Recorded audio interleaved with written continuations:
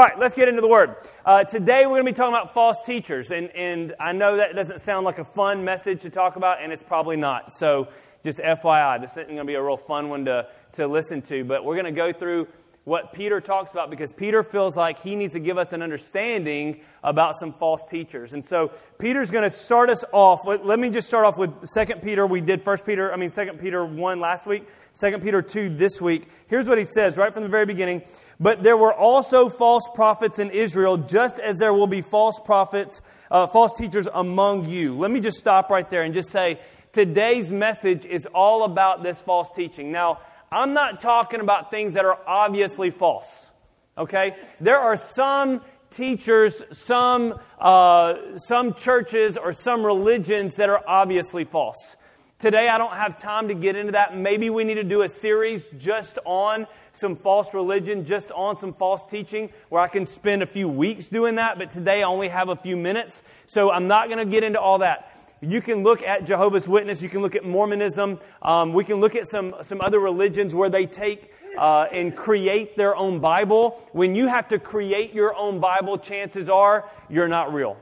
Right? If you have to come up with your own version where you're adding stuff in and taking stuff out, you're not a false, you are false. You are not true Christianity. So I'm not going to spend a lot of time on that today. Okay? I'm not going to spend a lot of time on that today. Also today, there's another aspect that that Peter's going to talk about, but I just don't have a lot of time to spend on it, and that is the prosperity gospel. The prosperity gospel looks like the real gospel, but I don't have time to get into all of that today. Peter's going to mention it a few times when he talks about greed, and he talks about people that preach for money. I'm not going to get into all of that today, but we will touch on that a little bit. Today, I really want to kind of focus a little bit more on progressive Christianity. If you've never heard that term, it's not a political progression. It's also called liberal Christianity, also not talking about the political liberal. It's talking about a new form, and it's not really that new. It's been around for a couple of decades, but recently it has resurfaced and become extremely popular in our nation, the idea of progressive Christianity. And that's really where we're going to hone in on, because that's really a lot of what Peter is going to talk about. He really hits on some of the points of progressive Christianity. Now, here's the thing. Here's the thing we need to understand today, is a lot of what we're going to talk about today, even talking about the false, might sound good. I know that sounds backwards. But here's what Peter says, and I'm going to give you just a couple of thoughts on what false teachers are. And I gave you a bunch of blank stuff just to write notes today. I didn't give you a lot of things to fill in. That's on the back side. Today I'm just going to give you a chance to write down whatever you want to write down. But here's one of the things you need to understand that false teachers are always clever. They're always clever. They're always going to give you something that sounds right. If you go back to the very first false teacher in Genesis chapter 3, that's Satan, right? The Bible says that Satan shows up and he was craftier than any of the others of God's creation. There's this idea that a false teacher has to be clever, they have to be smart. As a matter of fact, even in Jesus' time, you had the sect of religious leaders called the Sadducees. We only really hear about the Sadducees, and I don't have time to get into them either. That's a very interesting topic. But the Sadducees only operate during a certain portion of the Bible. You don't really hear about them later on. But the Sadducees were exactly like today's progressive Christians. They were always the upper class. They were always smarter. They were more educated than everybody else, and they always looked down on people. And what they did was they had this whole clever thought and this understanding, and they were very quick to adopt other parts of religion to make you think that they were on your side, and then they would indoctrinate you with their thoughts on the back end of it. A false teacher is always going to be clever, and you need to understand that, number one. 2 Peter chapter 2, Verse 1 says this, but there were also false prophets in Israel, just as there will be false teachers among you. They will cleverly teach destructive heresies and even deny the master who brought them. In this way, In this way, they will bring sudden destruction on themselves. So just quickly, it says that they will be very clever. There's another place where the Bible talks about, where Peter talks about they love deception. They love deception. In other words, there's this place where we've got to understand that a false teacher is going to give you something that sounds really good, but it's really deceptive. And so, we'll get into some more thoughts on why that happens. The second thing that I want you to notice in that very first verse is it says they will deny the master. That word master there is talking about God. So a false teacher, first of all, is always going to be clever. Second of all, a false teacher is going to deny the authority of God. The word master there means to have absolute dominion, absolute authority. And what a false teacher wants to do is they want to discredit who God is. Now, I've listened to quite a few of these guys, of these progressive Christians. I've listened to some of their sermons and some of their messages, and they're all a little different, but they all have some of the same traits, some of these same traits. I listened to a guy recently. His name is Brandon Robertson. He's a progressive Christian pastor. And in one of his messages, I've mentioned this a couple of times recently leading up to this, but in one of his messages, he comes about, and this is very common among progressive Christians, is he begins to separate the God of the Old Testament and the God of the New Testament. He begins to act as though there are two gods. There's a God of the Old Testament, and Jesus has come to counteract the God of the Old Testament. That's the message that he brings. So one of the things that a progressive Christian is going to talk to you about, and we'll get into this again, more of this in just a minute, but they want to separate the God of the Old Testament because the God of the Old Testament operated in judgment, and no one likes judgment. And one of the messages I heard is he talked about how the God of the Old Testament says to Adam and Eve, you can't eat of the fruit, right? You can't eat of the fruit because the fruit is the fruit of knowledge. And he says that the God of the Old Testament was jealous and did not want them to know as much as he knew. Enter the serpent who rescues Adam and Eve by opening up their minds to help them understand the truth. Do you see how twisted this can become? They begin to deny the authority of who God is. They want to discredit God at every turn because they want to separate. They don't want you to believe in the Trinity. They want to separate that out. They want to break God apart from himself. And that's what Satan has always wanted to do, is to divide and conquer. He does it with us. You look at our nation right now. How are we divided? We're divided among political lines. We're divided among racial lines. We're divided among health lines, right? COVID and vaccination and no vaccination. We're divided. He wants to find, have you noticed? All you got to do is look back. If you could have a timeline of newsreels, right? If you could just go back through the news for the past, take 5 years and go back through the news. Watch it, how often we come up with ways to divide ourselves. And just the moment people start to come back together, another line of division steps in. Oh, well, the races are doing good. Let's separate them with COVID. Oh, well, they're kind of coming together on that. Let's separate them with politics. Oh, well, this is Satan's constant plan, is divide and conquer. Even to the point of trying to divide us from God, trying to divide God from himself, right? Then, if we keep reading in 2 Peter chapter 2, verse 2, it says this, many will follow their evil teaching and shameful immorality, and because of these teachers, the way of truth will be slandered. The third thing that every false teacher or every false doctrine is going to do is it's always going to twist the truth. 2 Peter 3:3. Sorry, Jazik, I'm going to jump through this chapter. I'm not going straight through. 2 Peter 3:3. Most importantly, I want to remind you that in the last day, scoffers will come mocking the truth and following their own desires.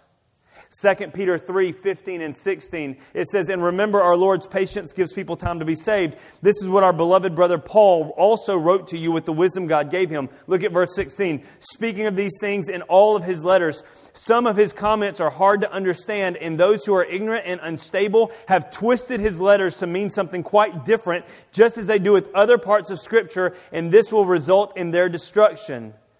The progressive Christian is going to say this. They're going to tell you that truth is fluid. It's not absolute. They're going to tell you that truth is constantly expanding, that truth is what you make it.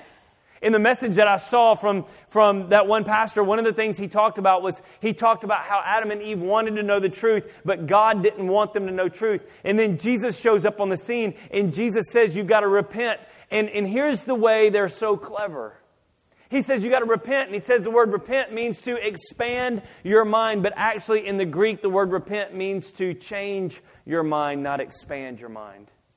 You see how one little word one little change, one little nudge can change the whole meaning. For me to expand my mind means I'm opening myself up to more and more things. To change my mind means I'm going one direction and I turn to face a different direction. And so whenever they begin to tell you these things, what they want you to know is they want you to know that truth is ever evolving. There is no absolute. Why do they do that? Because they want to discredit God and they want to discredit His Word, and they have to twist the Scripture. They have to twist God's Word. The first thing Satan says to Eve in the garden is he tells Eve, he says, did God really say?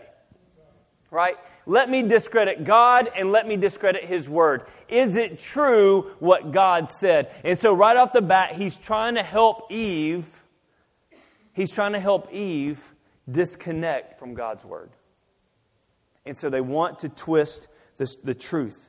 They want to twist it. Here's the thing that I've noticed with God's Word. Someone asked me one time, they said, how do you come up with your doctrine? How do you come up with your theology? I said, I'm 100% Bible-based. Like everything I believe, I have to find it in the Bible. Even if it's things from my own past and my own tradition, I will go back through those things. And I'll say, okay, do these things really line up with what the Scripture says? And if it doesn't line up with Scripture, then I have to drop those things and I have to focus back on the Scripture. And so in the question that was asked to me was, are you willing to admit that you could be wrong from something in your past if the Scripture doesn't bear it out? And I said, absolutely. Absolutely. I have to bend my theology. I have to bend my life to fit the Scripture. I never bend the Scripture to fit my life.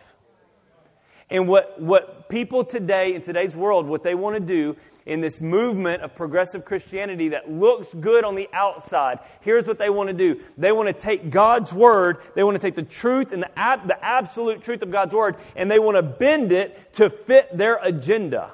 They want to bend it to fit their sin. They want to bend it to fit what they want it to say.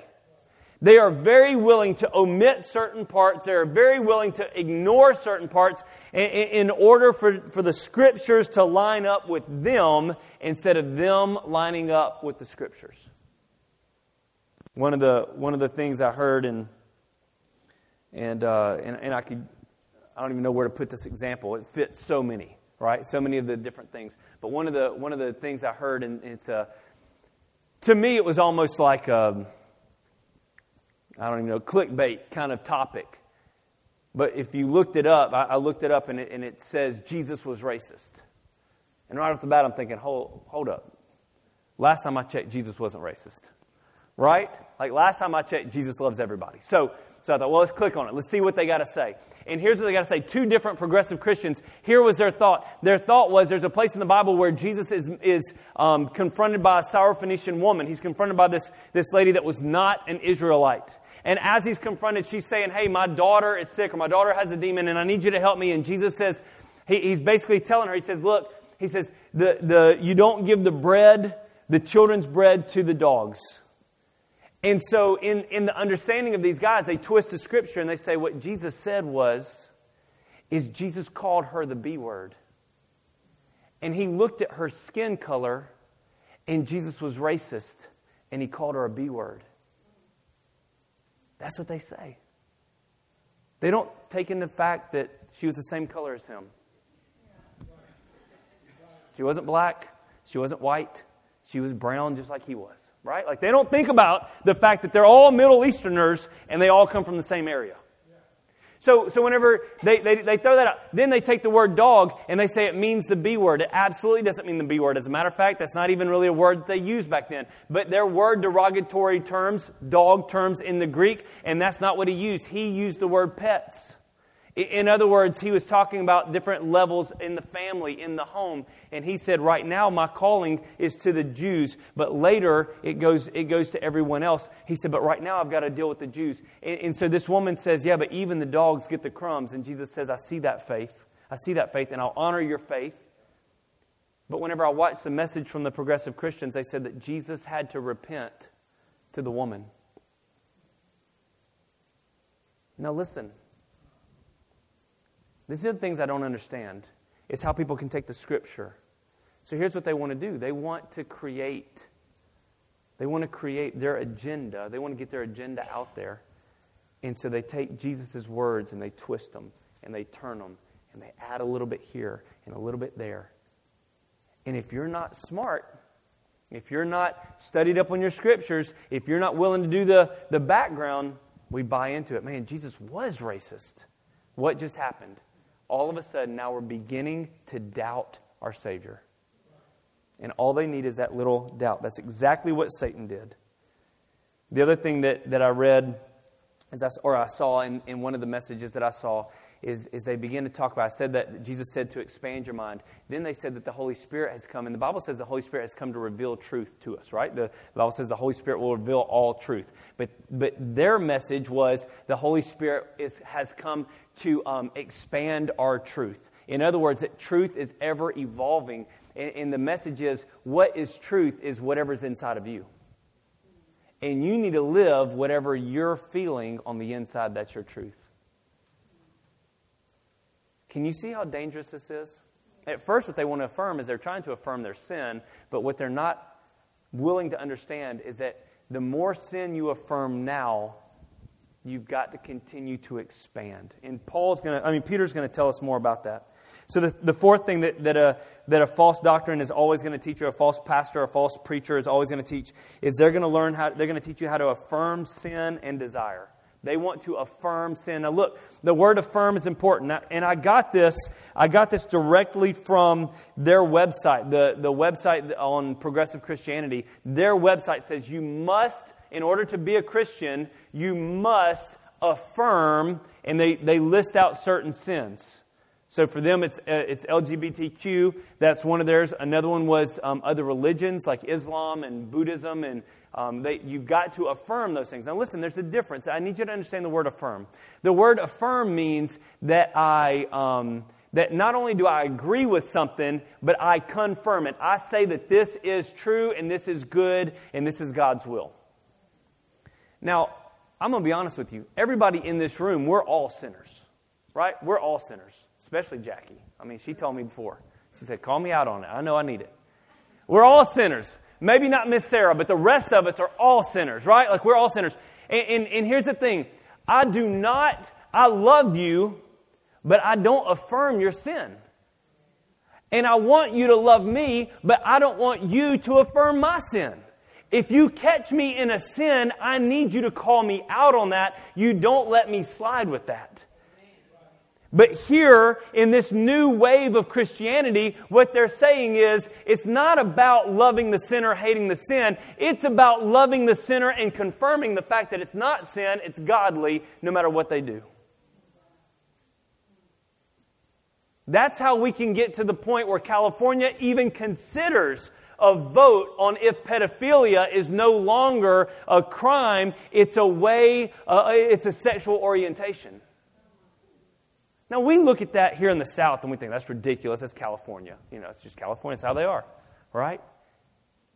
No, that's how sin is. This new wave of Christianity is pushing, and so the more we affirm, the more you have to continue to affirm. So Peter says they're going to affirm sin and desire. You need to understand that word sin, affirm, because again, it's not a matter of every one of us has sins, and I can love you even in your sin, but I can't affirm your sin. We got to understand that, right? We got to understand that. So 2 Peter 2:10-14 says, he is especially hard on those who follow their own twisted sexual desire and who despise authority. Let me tell you something. Most of the time in false doctrines, sex is going to be involved. Most cults and most false doctrines, at some point, you're going to find sex involved in there somewhere. Whether it has to do with your identity, whether it has to do with who you're having sex with, there's going to be some in there. I was doing some studies on a particular group of churches, and whenever I was doing my studies on these guys, I found out that one particular group, one sect of this one type of church, one of the things that they did is they always talked about sex. They talked about it a lot. As a matter of fact, they talked about how good it was and how to use it to manipulate other people. And I mean, this is people that are Christians. They're Christians. And as they talked about it, come to find out, the pastor had been molesting multiple women behind closed doors. It always comes back. You're going to find sex and money involved in a lot of these false doctrines. I'm just telling you. He is especially hard on those who follow their own twisted sexual desire and who despise authority. These people are proud and arrogant, daring to even scoff at supernatural beings without so much as trembling. But the angels, who are far greater in power and strength, do not dare to bring from the Lord a charge of blasphemy against those supernatural beings. These false teachers are like unthinking animals, creatures of instinct, listen to this, born to be caught and destroyed. They scoff at things they do not understand. Like animals, they will be destroyed. Peter's saying these guys they're going to fry, right? He's just saying they're going to burn. It's going to be bad for them. But I want you to catch some certain words. A couple of things he says. They follow their twisted sexual desire. They despise authority. It also says they scoff at supernatural beings. It says this, that they're like unthinking animals. You think about an animal sometimes. What is an animal driven by? I've got a dog. Dogs are driven by their instinct. Right? They're driven by their instinct. What God put in them, that's what drives animals. There are animals that will, they'll almost die trying to mate with another animal. Like they're driven by instinct. And what Peter is saying here is, Peter is saying these false preachers are driven not by God's Word, not by His Holy Spirit. They're driven by their own instinct, by their own desire. Their destruction is their reward for the harm they have done. They love to indulge in evil pleasures in broad daylight. There was a time when sin was hidden. Today it's on the news. There was a time when there were certain acts or certain things that were only put on late night TV. Now they're in our commercials. We were on vacation, my family, Jonathan's family, Jesse and Wendy's family, and my other brother-in-law. All four families went together. We all vacationed together. And so there was one, like TVs everywhere, but one communal TV. And I remember we would try to watch TV. It didn't matter what we were watching, but we would try to watch TV, and the kids would start coming in the room, and there were certain commercials I would have to turn the TV off for. Commercials, not the show. The show was fine. It was the commercials, not the cartoon the kids were watching. It was the commercials on Cartoon Network that was a struggle for us to watch. There was a time when things were hidden. Now they are blatant and they're in broad daylight. They are a disgrace and a stain among you. They delight in deception. I notice how he says they're a stain among you. In other words, these false teachers are right there in the church. He's not saying they're outside the church. They're in the church. They're calling themselves Christians. They delight in deception even as they eat with you in your fellowship meals. They commit adultery with their eyes, and their desire for sin is never satisfied. That's what we said earlier. When you affirm sin, you're going to go down a rabbit hole you can't come out of. They lure unstable people into sin, and they are well trained in greed. They live under God's curse. The fifth thing is this. They preach to gain, not to give. They're always going to preach to gain. Their sermons, their message is always about what I can get from God, what I can get from society, what I can get from others. It's never about what I can give. Now, one of the things about progressive Christianity, they are very big on the environment. They're very big on social welfare and helping other people, and that's good. But there's also this other side of it that's about what I can get, whether it's my agenda or in the prosperity doctrine, it's about what I can get monetarily. 2 Peter 2:3 says this, in their greed they will make up clever lies to get a hold of your money, but God condemned them long ago and their destruction will not be delayed. Verses 15 and 16 says they wandered off the right road and followed the footsteps of Balaam, son of Beor, who loved to earn money by doing wrong. But Balaam was stopped from his mad course when his donkey rebuked him with a human voice. Something I want you to notice, and this is kind of skipping around, I know, but we're going to step out of progressive Christianity into prosperity doctrine for just a minute, prosperity gospel for just a second here. Here's the thing you need to hear about the prosperity gospel. It's always going to come back to money. And here's the sad thing, is it hurts the rest of us who try to preach about money because we're literally concerned for you and your finances. Pastor Jonathan and I have a huge concern for people when it comes to finances because we've seen how people with poor financial habits get screwed up in their life.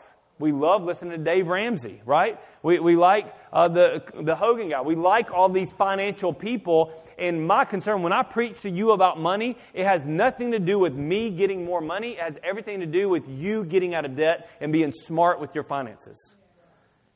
But these prosperity people have messed all that up for us to the point now there were times when I didn't feel like I could ever even preach about money because I thought everybody's going to think I'm trying to get more. There were times when I would preach about money, I would have to get up before I even started, and I would say, now listen, I want everybody to know that I don't make my own salary. I don't set my own salary. There's a team of people that sets my salary, and they've got a book, and they've got numbers, and they come up with, and Perry finally said, you got to stop saying that. I said, but I'm so nervous that people are going to think I'm trying to get more money because of what these people have done. And to prove my point today, I just decided before church, I thought, you know what, I'm going to look up somebody that I know, and I'm just going to listen to just one of their most random messages. I'm going to listen to their Father's Day message, and I just want to see, and I just began to skip through, and I noticed this message on Father's Day, and I thought, man, that's a really good point. Yeah, I might could use that. I like this story. I like where he's going. And then all of a sudden, it turned back into how to get more money from God. And I just thought, man, it's like they can't help themselves. It always went back to how many jets they have and how big their house is and what kind of cars they drive. It always goes back to that. So you need to understand that Peter's saying here, yes, he talks about some of this other stuff, this progressive Christianity, but he still talks about the idea of greed in the church. So if you're wondering if the guy I'm listening to or the lady I'm listening to, are they part of this group, just notice, is everything they talk about, does it have to do with money? Do they always have to talk about their stuff? If they do, chances are that's where they're following. Number 6, they're always going to be full of pride. 2 Peter 2, 17 and 18 says, these people are as useless as dried up springs or a mist blown by the wind. They are doomed to blackest darkness. They brag about themselves with empty, foolish boasting. With an appeal to twisted sexual desires, they lure back into sin those who have barely escaped from a lifestyle of deception. They're very prideful. Here's the thing, almost every false doctrine is going to do. They're going to set up a boogeyman, right? They're going to set up a boogeyman. So that boogeyman is going to be God of the Old Testament, mean God, judgmental God. They'll set up a boogeyman that might be, it might be conservative Christians. They're going to set up the boogeyman of theology. They're going to set up some kind of boogeyman that we can all rally against this evil, right? They're going to set up that boogeyman. But then the next thing they're going to want to do is they're going to want to discredit the Bible. We talked about that twisted truth. But then the next thing they do after they discredit the Bible is they want to set themselves up as being the only ones that have the right answer. They're so full of pride. I listened to a different guy who my dad and I know, like, I've been to this guy's church. He's been to our church. We've had dinner, sat around the same table, and eaten with this guy. And I remember listening to his messages, and I remember thinking, man, this guy's really good. I really like what he's got to say. And now, all of a sudden, he's gone off this deep end to the point that the other day he was talking about, in one of the interviews I was listening to him, he says this. He says, you know what, I read my Bible now, and he's already talked about how he discredits the Bible, and he's already talked about how the Bible is full of metaphors and it's not truth, and he already talked about how the Bible is not good for today. It was good back in the day, but not today, and it was full of errors, and it's full of inconsistencies, and so he's already discredited the Bible. But then he comes in, and here's the next thing he says, I begin to read my Bible, and I ask Jesus, what do you think about this verse? And then sometimes Jesus asks me, well, Brian, what do you think about this verse? And he says, I believe that Jesus can edit the Bible, but I believe that I can too. He's putting himself in a place that is so much pride and arrogance to put yourself in a place of Christ where you can edit the Word of God. Can you believe that? Here's the scary thing. Is for most people, when you're hearing me tell these stories and you're like, oh, I'll never fall for that. Thousands upon thousands upon thousands follow these teachings. And a lot of these people are people that I would have followed 20 years ago. And now things have changed. There's this place where sometimes as pastors we begin to slip into some of these areas. Let me finish real quick. The 7th thing is this. They're going to deny the supernatural. 2 Peter 3:4. They will say, what happened to the promise that Jesus is coming again? For before the times of our ancestors, everything's remained the same since the world was first created. In other words, they said, there's nothing supernatural happening. The Sadducees, they didn't believe in anything supernatural. They didn't believe in the resurrection of the dead. They didn't believe in in miracles. They didn't believe in anything supernatural. The Sadducees thought that the Old Testament was just full of metaphors and good stories. And today, the progressive they believe the same exact thing. The Bible is full of metaphors and good stories, but it's not real. There is no supernatural. They deny the deity of Christ. They say Christ was more human. That's why they can get away with saying he was a racist and he had to repent. He wasn't racist. He never had to repent. He was sinless. But whenever we start doing away with the deity of Christ, when we take away the sinless, spotless lamb, then the sacrifice that he made means nothing to us anymore. We've got to understand that this is what they want to do. The eighth thing is this: they reject judgment and discipline. They do not like the idea that God would ever judge anybody or discipline anyone. And Peter has an interesting take on this. And I like this, and I've never thought about it the way Peter thinks about it here. 2 Peter 3, 5 through 7 says, they deliberately forgot. First of all, in other words, they are willfully ignorant. They choose to disregard certain passages of the Bible. That God made the heavens long ago by the word of His command, and He brought the earth out of the water and surrounded it with the water, and He used water to destroy the ancient world with the mighty flood. And by the same word, the present heavens and earth have been stored up for fire and being kept for the day of judgment when ungodly people will be destroyed. There's something, I want to read one more verse. I didn't put it in my notes on here. I want to read this next one.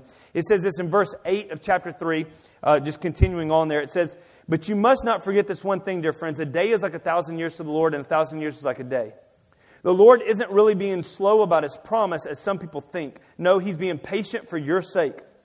He does not want anyone to be destroyed, but wants everyone to repent. But the day of the Lord will come as an unexpected thief, and then the heavens will pass away with a terrible noise, and the very elements themselves will disappear in fire, and the earth and everything on it will be found to deserve judgment.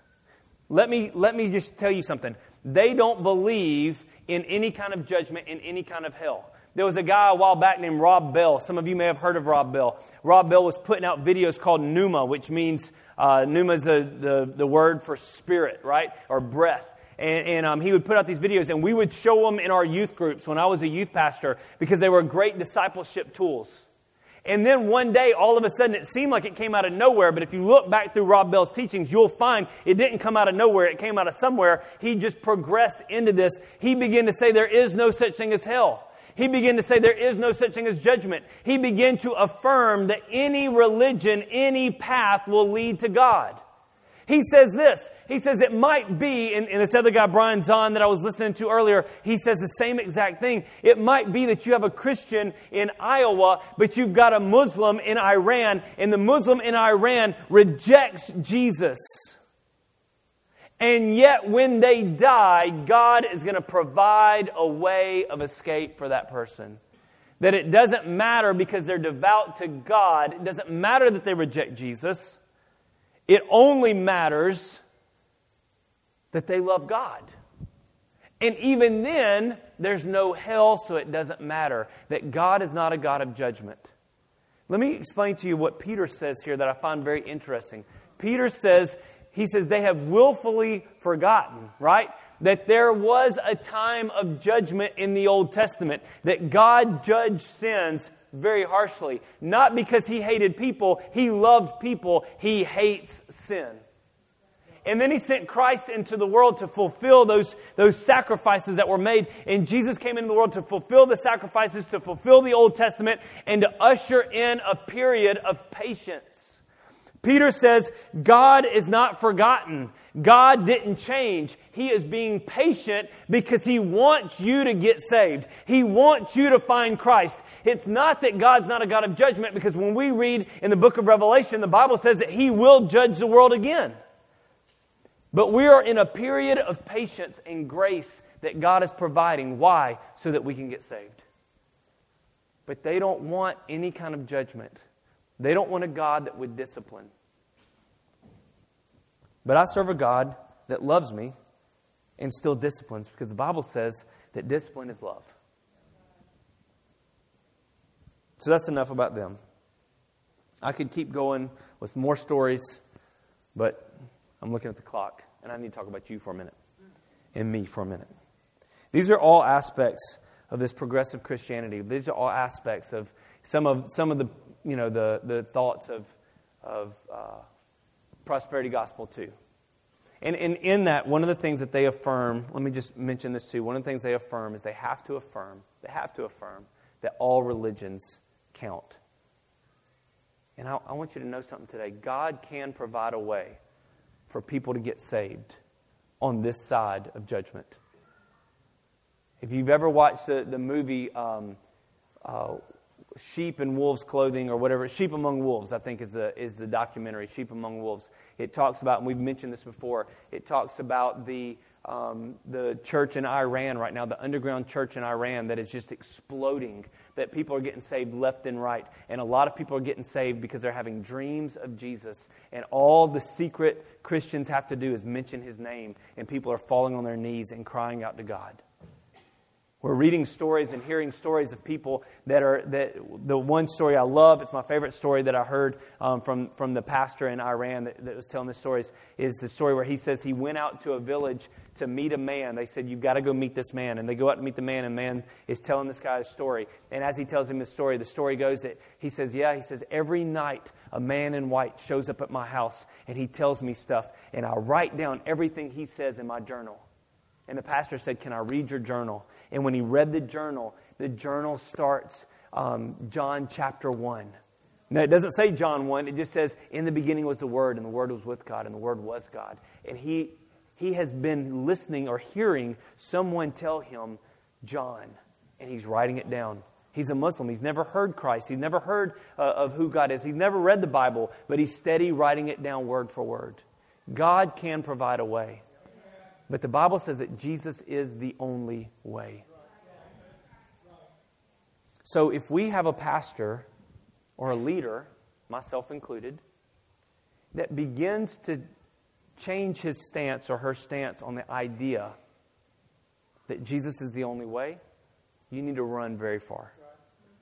If they begin to affirm sin, you need to run very far. Now listen, you're going to say, yeah, but Gabriel, nobody ever affirms sin. Like, I haven't heard anybody get up and say you should sin. Okay, well, here's the thing. If I begin to allow the people in the room to dictate what I preach about, if I'm too concerned with how many people are showing up on Sunday morning, and I begin to shy away from even talking about sin, and I shy away from talking about judgment, and all I want to talk about is the blessing, and all I want to talk about is the good things, and all I want to do is cherry pick all the things that I like about the Bible, chances are, I may not be a progressive Christian, but I'm definitely leaning that direction. I've had to challenge myself. There's been times when I know the challenge of being a small church pastor, is that I know a lot of your stories. And I can see you. Right? Like if they would just turn those lights up a little bit brighter, and I can just look at nothing, it'd be awesome. But I can see you. I don't have a big online following of people that I can't see. And so because I can see you and because I know your story, and I know my story, and unfortunately for you, you have to hear my story all the time, right? I know your story. What if I know? So we did a question and answer series, and we had to talk about divorce. That was one of the questions. But I had Bobby on stage with me, and Bobby's been divorced. So what if I would have said, you know what? I know Bobby's been divorced, and I love Bobby, and Bobby's a good leader at our church, and he sets up our small groups, and I don't want to do small groups anymore. I want to make sure Bobby stays. So you know what I'm going to do? I'm not going to ever talk about divorce because Bobby's been divorced, and I don't want him to get his feelings hurt and leave. Now, what is that doing? That's a lot of pride, and it's setting me up to walk in the progressive Christian movement. I'm not doing it yet, but it's setting me up. So there's some things we need to consider. So what do I do as a believer? How do I confront this? How do I deal with this? Well, Peter gives us some good thoughts here. So the first thing a believer has to do is set God's Word as the authority in our lives. 2 Peter 3, 1 and 2. This is my second letter to you, dear friends, and in both of them, I've tried to stimulate your wholesome thinking and refresh your memory. I want you to remember what the holy prophets, Old Testament, said long ago and what our Lord and Savior commanded through your apostles, New Testament. Peter says this. Here's what I want to do, guys. I want to help you deal with all this false doctrine. Here's how you deal with it. let me stir up some wholesome thinking. How do I get wholesome thinking? From the Word, right? So everything I do has to be established in God's Word. It can't be established in man's tradition. It can't be established in someone's desire. It can't be established in someone else's book. It's got to be established in God's Word first and foremost. And Peter says it's not just the New Testament. It's not just the life of Christ. It's the Old Testament too. Peter says it's all good, and you need to build your life on all of it. You need to set yourself up as this being the foundation. I don't worship the Word of God, right? It's not Father, Son, and Holy Bible. It's Father, Son, and Holy Spirit. But in order for me to worship God, I have to have a foundation to stand on. And His Word is the foundation I build my life on in order to worship Him properly. It's got to come back to the Word every single time. In Matthew chapter 5, Jesus says this in verses 17 and 18. It's not on the screen, I don't think. Don't misunderstand why I've come. I did not come to abolish the law of Moses or the writings of the prophets. So you can't tell me the God of the Old Testament is bad and the Old Testament is no good when Jesus Himself says, I didn't come to abolish that. I came to accomplish their purpose. I tell you the truth, until heaven and earth disappear, not even the smallest detail of God's law will disappear until its purpose is achieved. If Jesus Himself affirms the whole book, then I have to live by the whole book. The second thing a Christian has to do as a believer, I have to live a godly and holy life.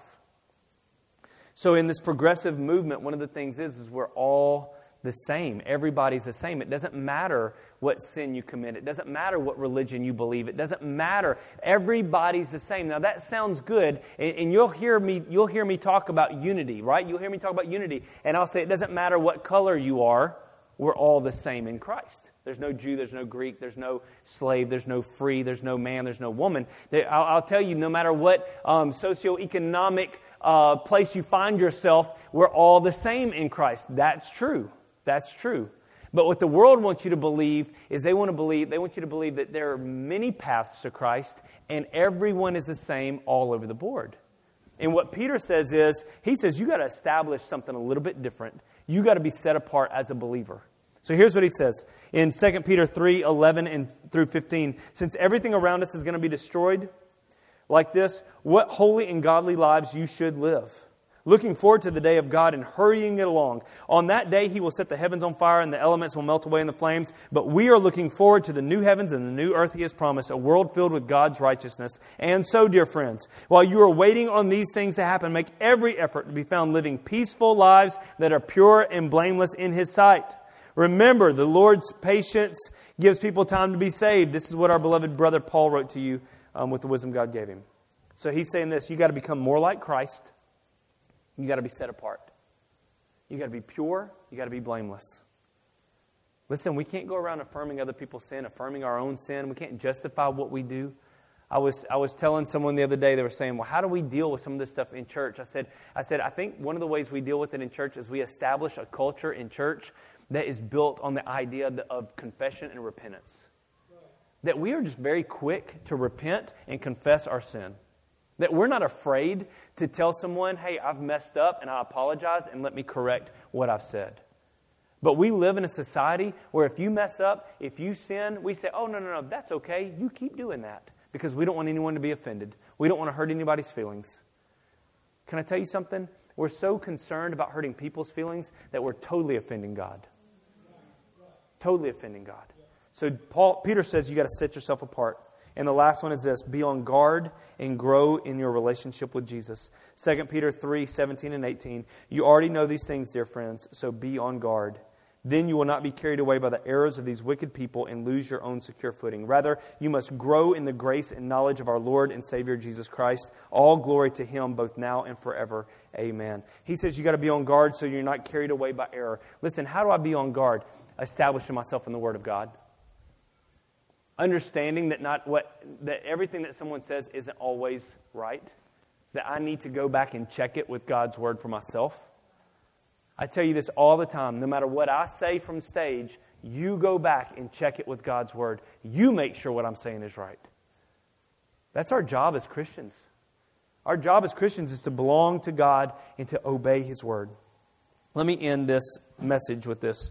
We'll just end with Jesus. This is a great place to end.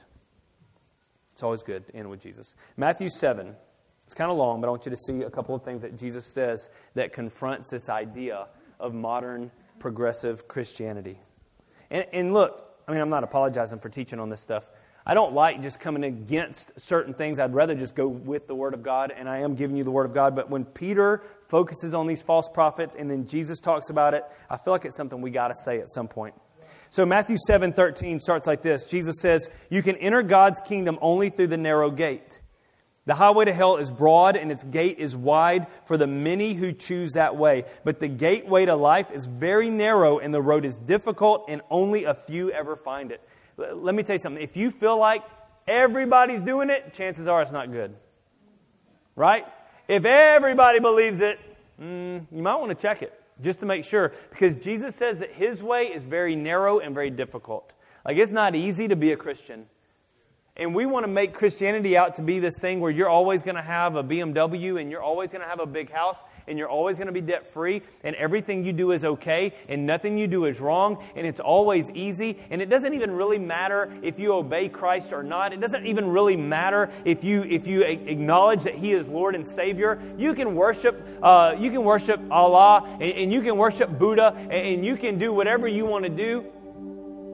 When you see that the way is broad, when they start opening up the front door to everybody, chances are it's wrong. Jesus said, "My way is very narrow and it ain't easy." Verse 15, "Beware of false prophets who come disguised as harmless sheep, but are really vicious wolves." I like the fact that He calls them harmless sheep because there are so many people in this world right now preaching on TV and on YouTube and they seem harmless. They seem harmless. Gabriel, there's nothing wrong with what they're saying. Yeah, but is there anything right with what they're saying? You know? You can identify them by their fruit. That is, by the way they act. Can you pick grapes from thorn bushes or figs from thistles? A good tree produces good fruit and a bad tree produces bad fruit. A good tree can't produce bad fruit and a bad tree can't produce good fruit. So every tree that does not produce good fruit is chopped down and thrown into the fire. Yes, just as you can identify a tree by its fruit, you can identify people by their actions. Jesus isn't saying you judge them. He's saying you can identify them. He's like, listen, it's not hard. You just listen to what they're saying, look at how they live their life, and you can identify what they are. You can check it against God's Word. Not everyone who calls out to me, Lord, Lord, will enter the kingdom of heaven. Only those who actually do the will of my Father will enter heaven. On Judgment Day, many will say to me, Lord, Lord, we prophesied in your name and cast out demons in your name and performed many miracles in your name. But I will reply, I never knew you. Get away from me, you who break God's laws. Interesting. Jesus says not everybody that calls himself the name of Christian is getting into heaven. So just because you call yourself a Christian and just because you showed up at church doesn't mean you're actually getting in. He says, I'm not going to allow people in that are breaking the laws of God, no matter what they say. And then lastly, in verse 24, he says, anyone who listens to my teaching and follows it is wise. Like a person who builds a house on solid rock, though the rains come and the torrents and the floodwaters rise and the winds beat against that house, it won't collapse because it's built on bedrock. But anyone who hears my teaching and doesn't obey is foolish, like a person who builds his house on sand. When the rains come and the floods come and beat against the house, it will collapse with a mighty crash. Even Jesus says, hey, Christians, build your life on my word. Build your life on my word. Obey what I say. Look at what I do and how I live. Why don't you stand up with me this morning? I know that's a different message, and I'm not apologizing. It's not how I normally do it. But I like the fact that we need to hear some things that we don't always like to hear. And I don't know what the Holy Spirit would have to say to you today about this. Because here's what I think. I think there's some people in the room, matter of fact, I know there's some people in the room that lean a little bit more to this progressive Christianity. Because I've talked to you. I've talked to different people, and I know how we all live, or how a lot of us live. And I know sometimes we begin to lean towards this progressive Christianity because there's aspects of Christianity that we don't like. I don't like the fact that maybe my cousin or my sister or my brother or my father or my uncle might be going to hell. I don't mind if it's somebody on a TV screen far away in another country, but I don't want to think about someone I know that may not make it to heaven because I love that person and surely God loves that person. And so we begin to lean towards a doctrine or a theology that says there's no judgment, that says we have to affirm sin. We've got to be careful. And so today the message is really a calling to get back to His Word, to establish His Word as the foundation of our life, to study His Word, to understand it. Don't let me be the only person in this room that studies God's Word. We should be studying it together. We should be helping each other. We should be growing together. That's why small groups are so important, because you get together and study God's Word. Why don't you close your eyes with me this morning? Holy Spirit, we just invite you into this place. We ask you to speak to our hearts today. Whatever it is that you want to tell us, whatever it is that you want to do inside of us. Your word says that we can call out to you and we can say, search me, O God. See if there's anything in me that offends you. And if there is, reveal it because we want to get rid of it.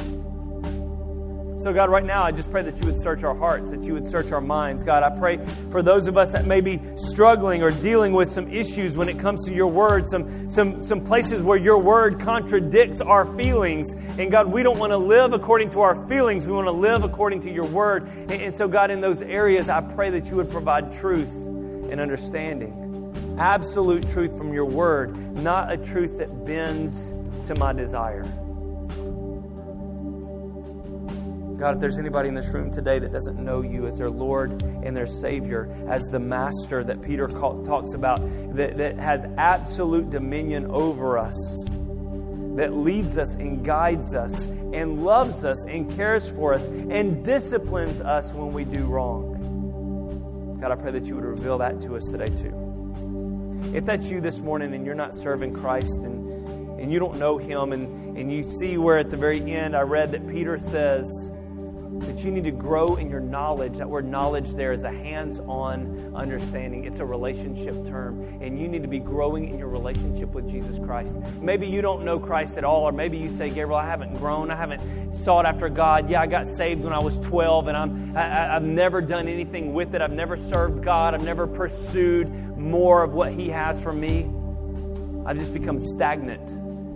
Either one of those today, if that's you, just slip your hand up. You can put it right back down. I just want to see. I don't want to embarrass, but I do want to see who we're praying for today. Okay. Maybe you say this morning, Gabriel, there's some of these areas I realize today that maybe I've fallen into some of these traps. I've heard some of these teachings, and I've begun to lean towards those. If that's you this morning, I want to pray over you as well. And I want to believe today for freedom in your life, because these are truly traps. So God, right now, I just pray for everybody in this room. I lift them up to you today, myself included. God, if there's any of us today that have fallen into one of these traps, God, we've allowed ourselves to listen to the lie of the enemy, to the craftiness of the serpent, God. God, if we've allowed our lives, and this may be the big one today, if we've allowed our lives to be driven and dictated by our desire and not by your word. God, we allow our lives, we begin to justify and affirm our own sin. And if that's the case, God, I pray that today we would find forgiveness in you. Today we would break free from those chains, and today we would focus on what you've got to say in our lives. And we would allow you to speak life into us. Lord Jesus, I just pray for our church that we would have sure footing. God, that we would ground ourselves and establish ourselves on your word and not on traditions and not on culture and not on what feels good, but on what your word says for us. In Jesus' name.